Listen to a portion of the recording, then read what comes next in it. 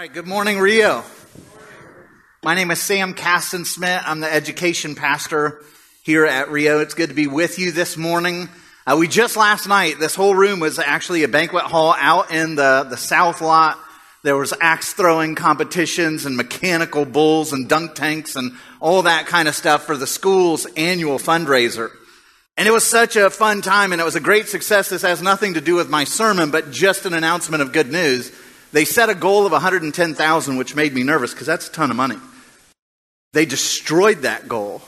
And as of last count, the school, for all of their projects and fun things that they're doing at Bethany, raised $190,000 in a night. Which I don't know how many people will believe me when I say this, but the thing that excites me more than the money is the fact that people love the school enough to give that generously. That says a lot about the teachers and the people who pour into that ministry and what they mean to this community. And so that's a reason to praise God. All right, so we are continuing our series. He gave us stories about the parables of Jesus. And this week's parable, which is the parable of the wedding feast, is a lot like last week's parable. It deals with the judgment and the judgment of God, heaven, hell. Last week, Will preached a really, really brilliant sermon. And this weekend, he's celebrating his 28th birthday, so make sure that you congratulate him and give him a hug. He loves that kind of stuff. But picking up on that, this parable is going to speak more. Jesus is going to talk to us about what it's going to look like on that day when we stand before him. And it's a beautiful parable. It is a challenging parable. And I want you to enter into this story because Jesus means for this parable, he wants us to enter into it and imagine ourselves in this parable. So this story that Jesus is going to be sharing, it's in Matthew chapter 22. The story that he's sharing is told on Monday after Palm Sunday. So Holy Week begins on Palm Sunday when Jesus rides into Jerusalem and he's on a donkey and everyone's coming out to meet him and they're laying down palm branches and they're laying out his coats, welcoming him as the coming Messiah. They're celebrating him. All the children are yelling, "Hosanna to the Son of David." The poor are going out to him. The lame are going out to him. Tons of people that were considered the outcasts are rushing out to him to be healed and embraced. And meanwhile, all of the religious leaders are saying, "Tell your disciples to stop this. Who do you think you are?" And they are coming to Jesus in this self-righteous, puffed up kind of a way, saying, "Tell these people to get away. Who do you think you are?" is kind of the tone of this. And so in Holy Week, Jesus is going to lay into these religious leaders. We envision Jesus, and he is incredibly kind and incredibly gracious, unbelievably gentle to the lowly and the broken. But whenever you see Jesus starting to get riled up and you're like, "Whoa, Jesus," who's he talking to? Almost always. In fact, maybe I could say always. Self-righteous, religious people. Can you think of an exception to that? Temple courts.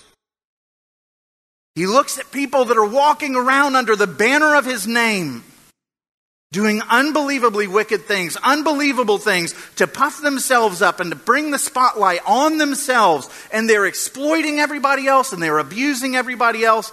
And that is where you will see Jesus get real fired up. And he's fired up for today's parable. Just before we launch into this parable, he's looking at these very religious leaders, the chief priests, who hold themselves far above everyone else. And he says things like this to them. "Truly, I say to you, the tax collectors," hated people, traitors, "the tax collectors and prostitutes go into the kingdom of God before you. And if you're in the crowd and you're looking at these, you're chief priests. And here comes this guy who's claiming to be the Son of God, the Messiah, the Savior of the world, and he says prostitutes are going to get there before you will. Ooh. These guys were revered, but they looked at Jesus and they thought he was a joke. Why? Because Jesus welcomed the poor. And he welcomed the sick and the lame and the outcast and the prostitutes and the drunks and the addicts and the tax collectors and the Gentiles. And every one of those categories, the religious leaders of the time would have looked at and said, surely this is not a religious man. He's not even a prophet. Look who he hangs out with. And Jesus says, they're getting in before you will. Whew. Well, just a few verses later, he'll say this, I tell you, the kingdom of God will be taken away from you and given to a people producing its fruits. Holy moly. Can you imagine the reaction of the religious leaders? I mean, it tells us they want to kill Jesus, but they can't because they don't want to start a riot. But they're like, ooh, how do we get this guy? What's their reaction? What's the reaction of the prostitutes who hear this? Who've lived their whole life thinking, I stand no shot. Those are the religious guys. And now Jesus says, no, they're going to make it in before you. Me? You would come from me? Imagine what it would have been like to be one of the apostles. Jesus, settle down. Stop. We tend to clean these stories up, right? But I want you to imagine that the person that you brought here to church this morning stood up right now and said, Sam, you and Tom and Mason and Drew and Sandy and Will and Ryan, you're all going to hell. What would you do? You're going to want to sink under your seat, aren't you? Hopefully. Right? Hopefully you're not going, yeah! Uncomfortable. This is the context when Jesus says, let me tell you a story. As Jesus spoke, again, Jesus spoke to them in parables. And he said, the kingdom of heaven. This is it, guys. The kingdom of heaven.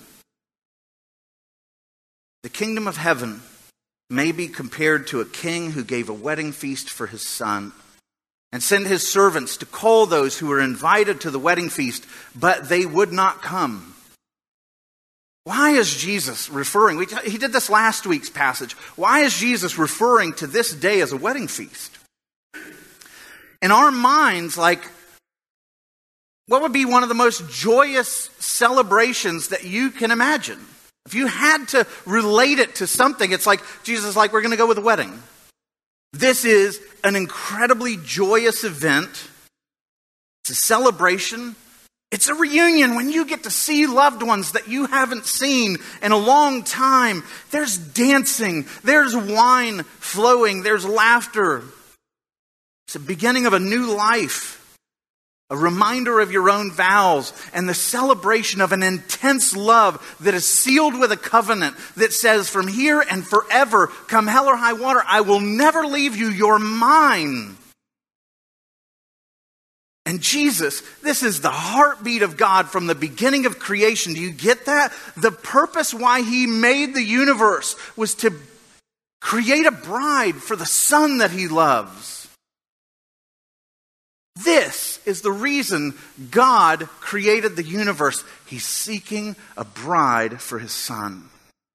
This great celebration is his heartbeat. And who are the players in the story? The king, the father who throws the great feast for his son, Jesus, and he sends out servants. Who are they? They're prophets. They're evangelists. They're preachers. There are people who go out and say, you're coming, come, see the king, join this wedding feast, be a part of this forever. And then there's the invited guest. And I would say, if you were to think about some of the most stressful parts of wedding planning, the guest list is pretty high up there. Like I've actually counseled people who struggle with the guest list because this uncle and this uncle hate each other and they're going to be in the same room, and what if they fight? For me at my wedding, I was bringing in all of my former life, all of the drunks and fighters and people like that, along with my new friends who weren't that. And like thankfully at my wedding, there was a big debate. Do we serve beer? We got married on St. Patty's Day, so we had green beer. And all of my old friends, thankfully, they were all smokers. So they stayed outside and smoked and drank, and it was kind of like a segregated thing. But I'll tell you what, going into that, I was like, oh my gosh, I can picture all of my friends. And I had names going through my head of which one was going to be the drunkest and who was going to challenge someone to a fight. And I'm like, oh my goodness. And here, the Lord has a wedding, a guest list, right? He's working with Israel. He's looking at his people that he's walked with for thousands of years before Jesus. 2,000 years ago, he called Abraham. He's worked with him through Moses and King David and the nations and through exile. And God's like, you're my people. Come to the wedding feast. But they would not come.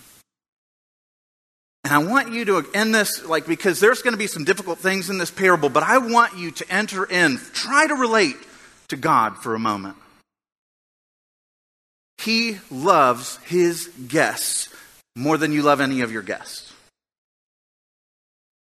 And they will not come. He's throwing a party that is the most important thing for him. It's the reason why he created the entire world. And they won't come. How would you feel if you sent out all of your invitations, you worked it down, you figured out, okay, who made the list, who doesn't make the list, all the stress is over, kind of, and you get no RSVPs. It's how we treat God. And what's his reaction? Like, if a king says, come to the feast, and everyone says no, what should the king do? He doesn't say, I'm the king. He says, no, I'm sending more to you. Again, he sent other servants telling them, saying, tell them that are invited, I've prepared my dinner. My oxen, my fat calves have been slaughtered. Everything is ready. Come to the feast. And what Jesus is telling in this beautiful story is the entire history of Israel right here. They will not come. So he sends more prophets. He sends more people saying, come to me. Come to me. Do you know the kind of feast that I've prepared? All at my expense. You don't have to come with anything. I've got it all taken care of. I just want you to be there. Please, come. And remember the parable of the prodigal son, when the prodigal, who is the Pharisee in that story, says, you never slayed the fatted calf for me. You never threw a party for me. And here Jesus is like, I've given the fatted calf is slain. Like, what will it take? Come, the best is laid out for you. Come to the wedding feast. But they paid no attention and went off, one to his farm and another to his business. And this is convicting. Should be convicting. Because here you have God who's inviting them to come and celebrate the love of his son for a bride, who, by the way, you're not just the guest. When the guests come together corporately, guess who we are? We're the bride. We are coming together. And God is calling us, celebrate my son, celebrate his love. Celebrate the whole reason why he came into this world. And what happens? All of his people have things that trump him. Yeah, I got to go work on the farm. I got work that's more important. Money's more important. Business is more important. That's a big commitment, asking me to come to a feast, which, by the way, when we're told that he held a feast, the word in Greek is plural. Why? Because in the first century, when you threw a wedding feast, it wasn't a one night and done. It was something that you celebrated the first night and the second night, and it went on for a week. It was this massive party, tremendously joyous, big commitment of time. And people are like, I got a farm to run. I got things that outrank you. And by the way, it's not saying don't take care of your farm. It's saying, maybe the God of the universe who loves you so much that he would give his own life, maybe he should rank ahead of your business. If that keeps you from coming to the feast, this parable's for you. If your concerns over finance and the farm keep you from celebrating the feast, this parable's for you. It's for me. I don't think there's anybody in life that doesn't trip up into this season.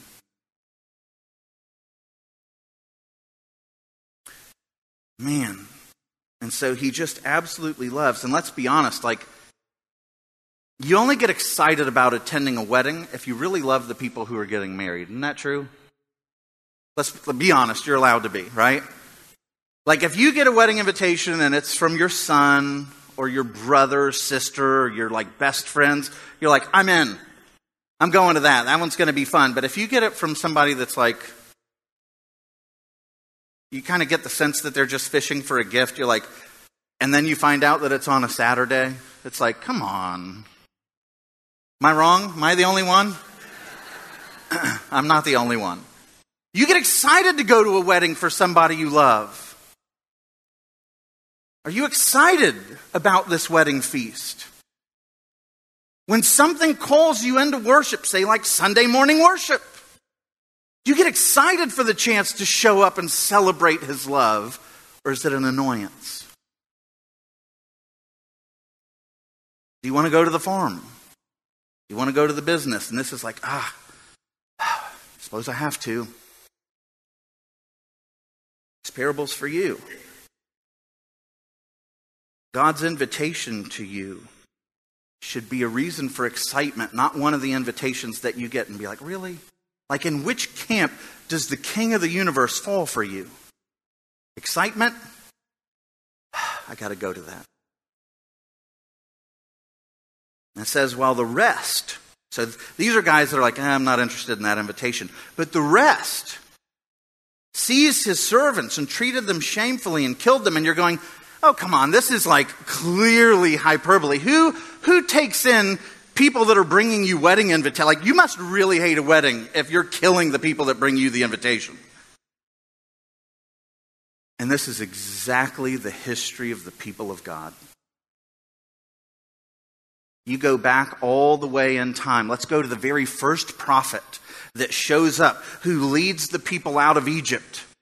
Shows them, gives them the Torah, says this is how you can draw near to the Lord. You look at Moses' prayer life, and what does he pray quite often? Moses cried out to the Lord, what shall I do with this people? They are almost ready to stone me. When the prophets show up, the nation of Israel wants to kill them. And it's pretty reliably consistent. You fast forward 500 years and you get to the prophet Elijah. And what had happened to all the prophets? The king and queen of Israel had gone around and slaughtered what Elijah thought to be all of the prophets. He's taken to Mount Sinai where he's just praying and having it out with God. And hear what he says. The people of Israel have forsaken your covenant. They've thrown down your altars. They've killed your prophets. The ones who were inviting them to the wedding feast, they killed with the sword. And I, even I only am left, and they seek my life to take it away. And you fast forward 400 years, and Nehemiah writes, they were disobedient. The people of Israel were disobedient. They rebelled against you. They cast your law behind their back, and they killed your prophets who had warned them in order to turn them back to you. They killed the servants. You fast forward from there 400 years, and God sends one of the mightiest prophets Israel had ever seen after 400 years of silence. And he's calling the nation to repent and to prepare because the kingdom of heaven, the great feast, is right on the verge. And his name is John the Baptist. And what does Israel do to him? They'll cut his head off.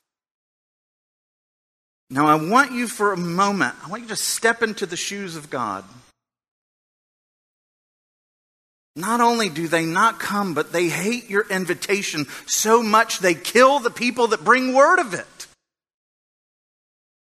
What would that do to your heart?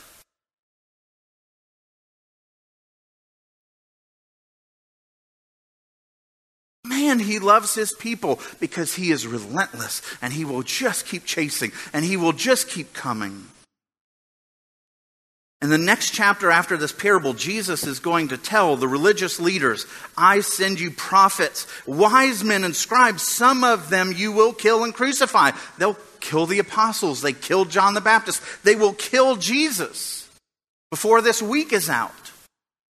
But hear his heart in that same talk as he's looking over the city of Jerusalem with all of its religiosity and all of the people who consider themselves so good that the idea that you need to tell me to turn away from my lifestyle so that I can become acceptable to God, like, I will kill any prophet who tells me that. Tell me I'm not good enough for God, I'll kill you, you traitor. I'm a priest. I'm religious. You can't call me to change. And Jesus will look over this city filled with this self-righteous, smug arrogance and say this, weeping, O Jerusalem, Jerusalem, the city that kills the prophets and stones those who are sent to it. How often would I have gathered your children together as a hen gathers her brood under her wings? But you were not willing.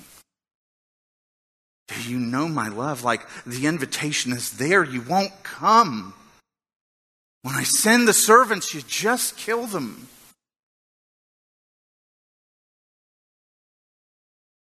And the king was angry.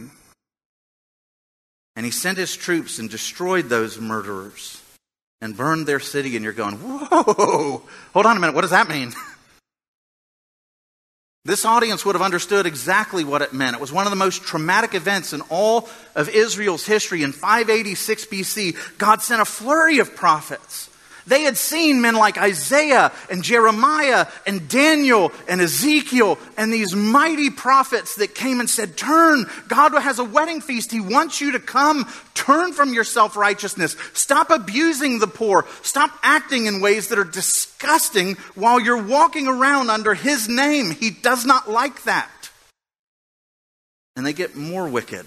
And the king sacrifices his own son in the fires of pagan worship. And God says, I won't let you do this in my name. And He allows the Babylonians to come and destroy the temple and burn it with fire and murder lots of these people. They would have known that. And by the way, that will happen again in 70 AD, just 40 years after Jesus' ministry. The world will kill the apostles. Martyrs will pop up everywhere. The religious leaders will try to stamp out the gospel again, and Jerusalem will be destroyed again in 70 AD and burned with fire. So when they're hearing this parable, they're thinking through, I know that history. Man, Jesus is saying, do you see how you treat God? Then He said to His servants, the wedding feast is ready. I've already prepared it. This is the plan. I'm ready to go. I so want this to happen.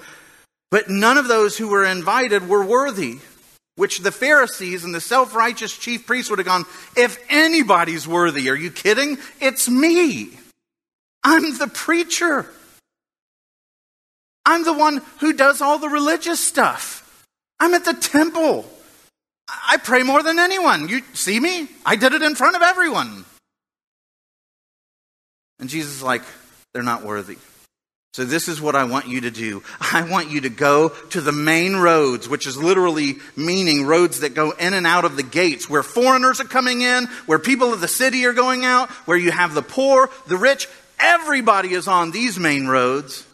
And I want you to invite them to the wedding feast, as many as you can find. And those servants went out into the roads and gathered all they found, both bad, both bad and good. So the wedding hall was filled with guests. And I'll tell you, that would have been a sight that the religious people would have had their skin crawling.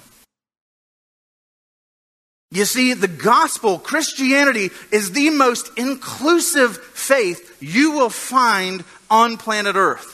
It's exclusive in that you have to have Jesus to get in. But what else bars you? Gender, male or female, come on. Race, I don't care, come on. Wealth, don't care if you're poor, don't care if you're a billionaire. Even moral status, you could be a prostitute. Come on. You could be the most broken person with the most shameful past. You could be walking around with skeletons in your closet. Doesn't keep you from coming. Good and bad. Come. Come. From the mouth of God himself, conservatives and liberals, clean and dirty, geniuses and dunces. What keeps you? It's not God barring you out. It's your pride. It's you saying, I don't need a Savior. And that's exactly the line that the Pharisees say. Do you know who I am? I don't need a Savior. Everyone is offered an invitation from the King. Who do you suppose appreciated it most? The people you wouldn't think would be invited, right? The poor, the beggar, the dirty, the immoral. They get an invitation, and what do they think? The King? He wants me at his party? The rich, the moral, the put together, the well-dressed, they get that and go, of course. Of course he wants me there. Which are you closer to? You see, when this parable plays out, Jesus is going to do something that's really surprising. When you read this at first glance and you don't think through it, you're like, what in the world is going on here? It goes on, listen. It says, but when the king came in, remember, it's filled with guests from all over, all types, all walks of life. But when the king came in to look at the guests, he saw there a man who had no wedding garment. Because in the ancient world, when you came in, especially for high-end weddings, you would be provided a garment at the door that you were required to change into. And so he goes out and he sees a man who has no wedding garment. And he said to him, friend, how did you get in here without a wedding garment? And the man is speechless. Why would you give you a wedding garment? It's pretty brilliant, actually. When you invite your wedding guests, some of them are really poor. They can't afford the nicest of clothes. They're coming. Back then, you didn't have a lot of clothing, and so some of your clothing stank. You're unclean. You're all these things, right? When God gives everyone a garment at the door, what he's saying is, there will be nobody ashamed in my feast.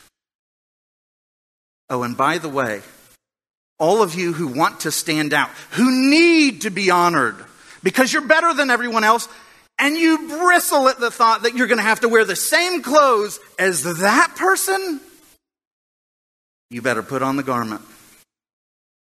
You're going to be clothed in the same garment as the nastiest, dirtiest, smelliest, immoral, poor person you can find.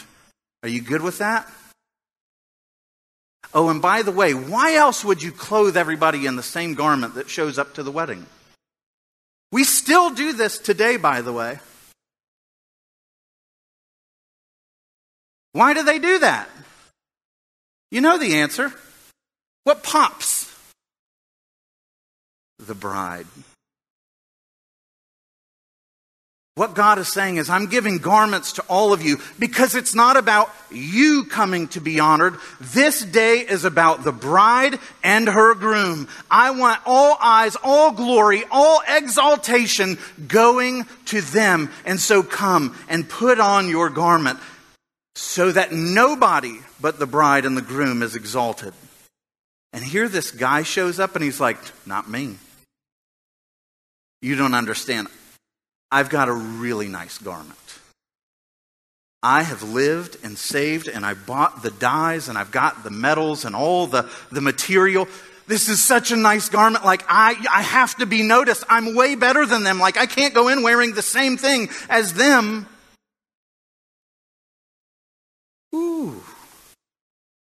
He is better than all of them. And he's entitled to a little respect from the king. And notice when the king comes to him and says, friend, hear that, friend. How did you get in here without your wedding garment? It says he was speechless, which tells us a number of things. One, he has no excuse. It was given to him at the door. He doesn't say, what garment? Oh, I didn't get one. He's without excuse. But beyond that, beyond being without excuse, he is standing there and he refused to say, I'm sorry. Can I go change? He just sits there and the word literally is muzzled. I refuse to even give you an answer. Do you know who I am? Ooh. And as the Pharisees are hearing this parable, they're going to be very familiar with the language of the prophets that were sent, inviting the people to come to the wedding, because here's a little shock for you. When Isaiah looks at our garments, our spiritual covering, who we are in our own strength and by our own deeds, he says stuff like this. Ready? He's talking about you.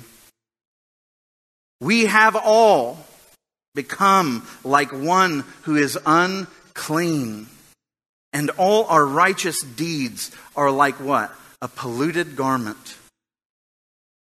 Please don't go before the Lord on that day saying, look at me. Isaiah's already diagnosed you. Your garment is unclean. Your moral record is not worthy to stand before the perfections of God. It's defiled. And that would be really bad news if Isaiah stopped there. But you know what Isaiah says, talking about the great wedding of the second coming? He says, I will greatly rejoice in the Lord. My soul shall exult in my God. Why? Oh, for he has clothed me in the garments of salvation. He has covered me with the robe of his righteousness. As a bridegroom decks himself out like a priest and with a beautiful headdress, and a bride adorns herself with jewels, what are we clothed in? His salvation and his righteousness. Why? Because our garments are polluted. Get rid of them. Don't go before the Lord trying to prove yourself. Take the garment that's provided to you that allows you access into the wedding feast. This is huge.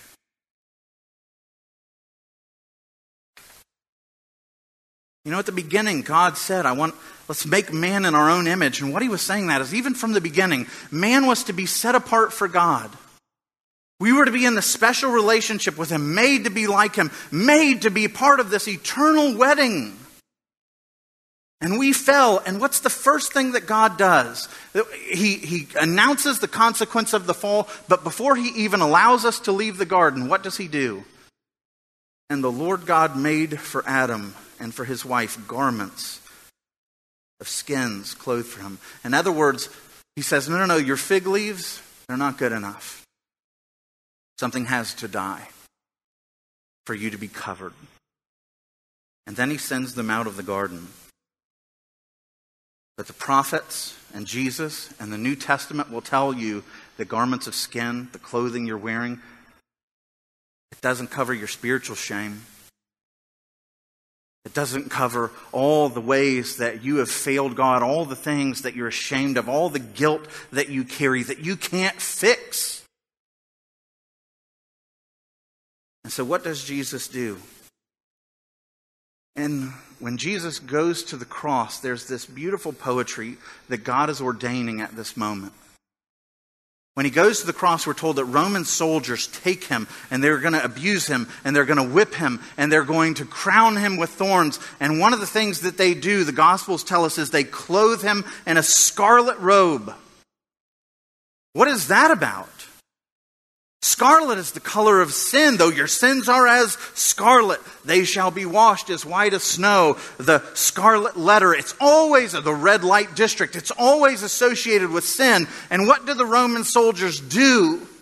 When they strip Jesus naked and they throw a scarlet robe on him, what do? They take his they're in awe of this perfect, seamless garment, and they cast lots to see who could get it, because this thing would have been unbelievably precious and valuable in the ancient world. What's going on there? God's enemies are clothing him in scarlet as his enemies take his perfect garment away from him. Do you see the poetry there? God is being clothed in our sin, and the enemies who put God on a cross are being clothed in his perfections. This is the gospel exchange that happens on the cross. He looks at us and all of our failings and shortcomings and says, they're all mine. He goes to the cross, he pays for them, he extinguishes their power over your life. The judgment is gone, the condemnation is gone, but it's not just that. He takes his perfectly sinless life that he has lived, this perfect robe of righteousness, and he says, it's yours. These are the wedding garments for you. Put them on. And in case you think this is just a maybe, like, listen to how emphatic the Apostle Paul, who writes after Jesus, he seems to think this is a pretty big deal. Ready? Romans 13:14. Clothe yourselves with the Lord Jesus Christ and do not think about how to gratify the desires of the flesh. 1 Corinthians, the next letter from Paul. For the perishable must clothe itself with the imperishable, the mortal with immortality. 2 Corinthians, meanwhile we groan, longing to be clothed with our heavenly dwelling, Christ himself, because when we are clothed, we will not be found naked. Galatians, all you who have been baptized into Christ have clothed yourselves with Christ. Ephesians 4:24, put on, what's that? It's language of clothing. Put on the new self, created to be like God in true righteousness and holiness. Colossians, you have put off the old self with its practices and have put on the new self, which is being renewed in knowledge after the image of its Creator. And Paul and Jesus are coming saying, do not come before the Lord on that day saying, look at me, I deserve to be here. Don't wear your own garments. They're polluted.